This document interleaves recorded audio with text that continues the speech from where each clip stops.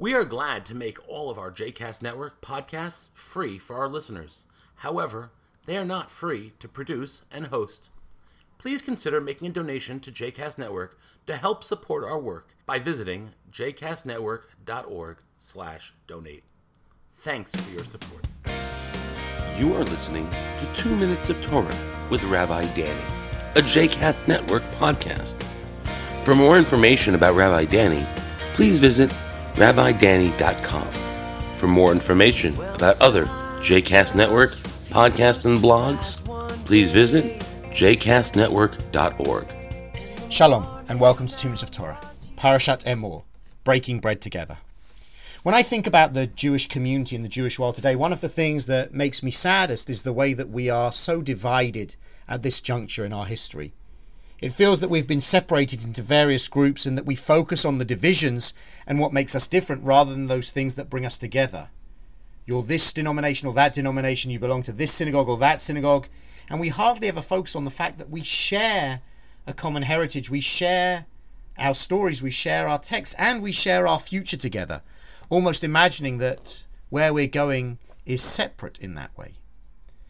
In this week's Torah portion, as we continue the stories of the Israelites in the wilderness, in the book of Vayikra, in the book of Leviticus, we read about God speaking to Moses and instructions for Aaron and the priests. And they're told, "You shall take choice flour and bake of it 12 loaves, 2/10 of a measure for each loaf. Place them on the pure table before Adonai in 2 rows, 6 to a row. With each row you shall place pure frankincense, which is to be a token offering for the bread, as an offering by fire to Adonai.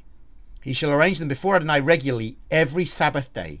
It is a commitment for all time on the part of the Israelites." This ritual had 12 loaves of bread for the priests, clearly representative of the 12 tribes who were there in the wilderness. And what's clear from our accounts of the Torah is that those 12 tribes, although they came together as the children of Israel, were quite divided and different, with unique identities depending on which tribe you came from. And yet, each and every Shabbat, they were brought together through these 12 loaves of bread. Each and every Shabbat, there was an opportunity to once again gather around the tabernacle together and to be one community, despite their differences, despite those things that divided them, recognizing that what brought them together was greater. And in that moment, they found a way not just to be together, represented maybe on the high priest's breastplate or something else, but in the substance of those 12 loaves of bread. As a reminder that to be truly a community, it's about breaking bread together, about having those opportunities to sit one with another and eat as one community. All too often today, we only find ourselves sitting with those who are like us, sitting with those who agree with us, and sitting in our isolated communities rather than as one community together. The image in this week's Torah portion from the tabernacle provides something for us to aspire to.